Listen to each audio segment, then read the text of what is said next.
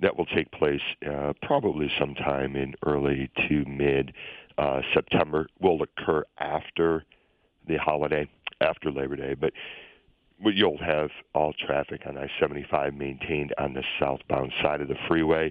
Northbound traffic, 2 lanes, southbound 2 lanes, separated by one of those temporary concrete barriers.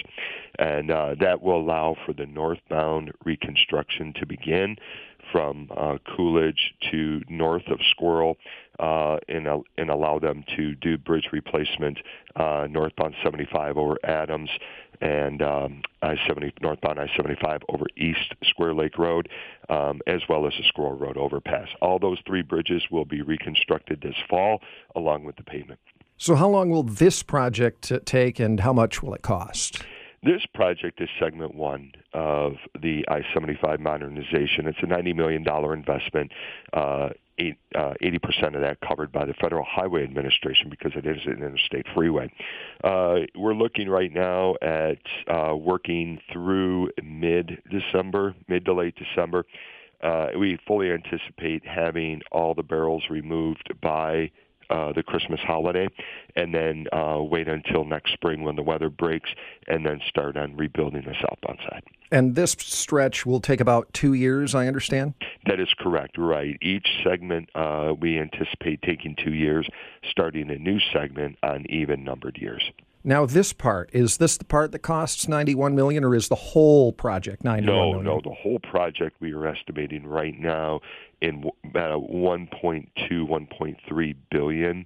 That's in year of expenditure dollars, so we're factoring in inflation rates.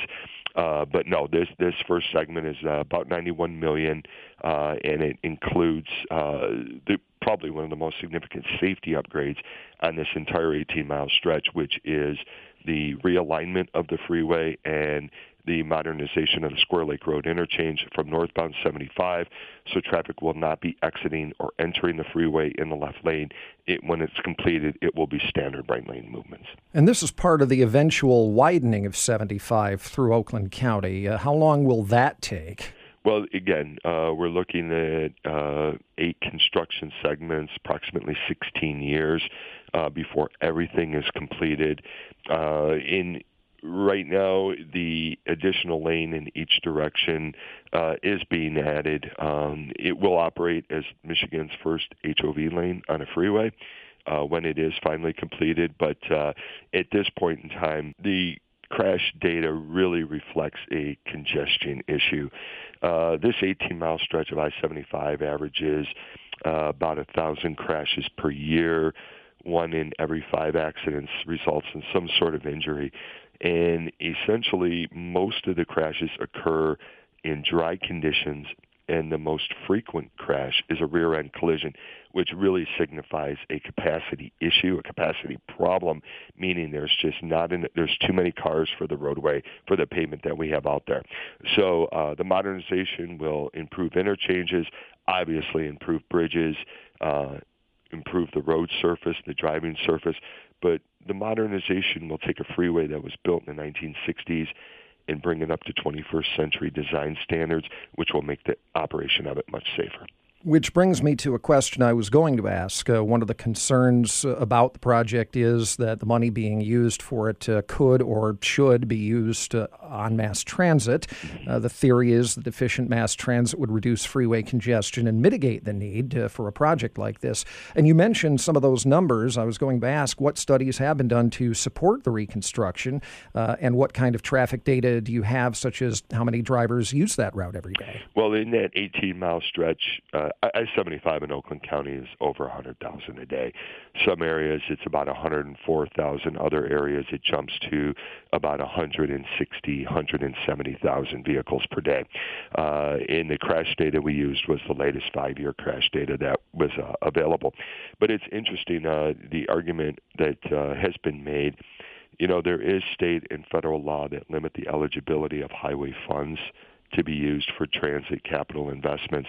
Again, the Federal Highway Administration is paying 80% of this. We fully support the creation of the RTA, but regional transit needs to secure its own funding.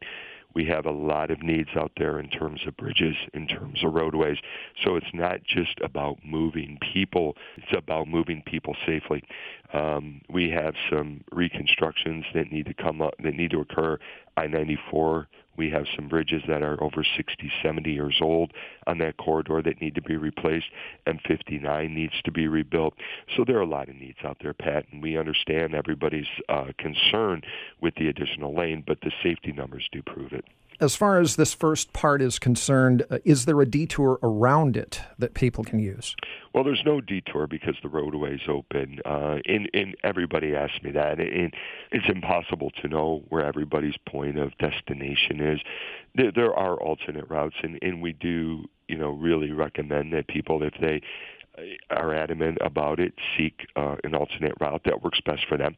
That may take a week or two before you can really fully determine, is this alternate route I'm taking saving me time, or do I work my way through the construction zone?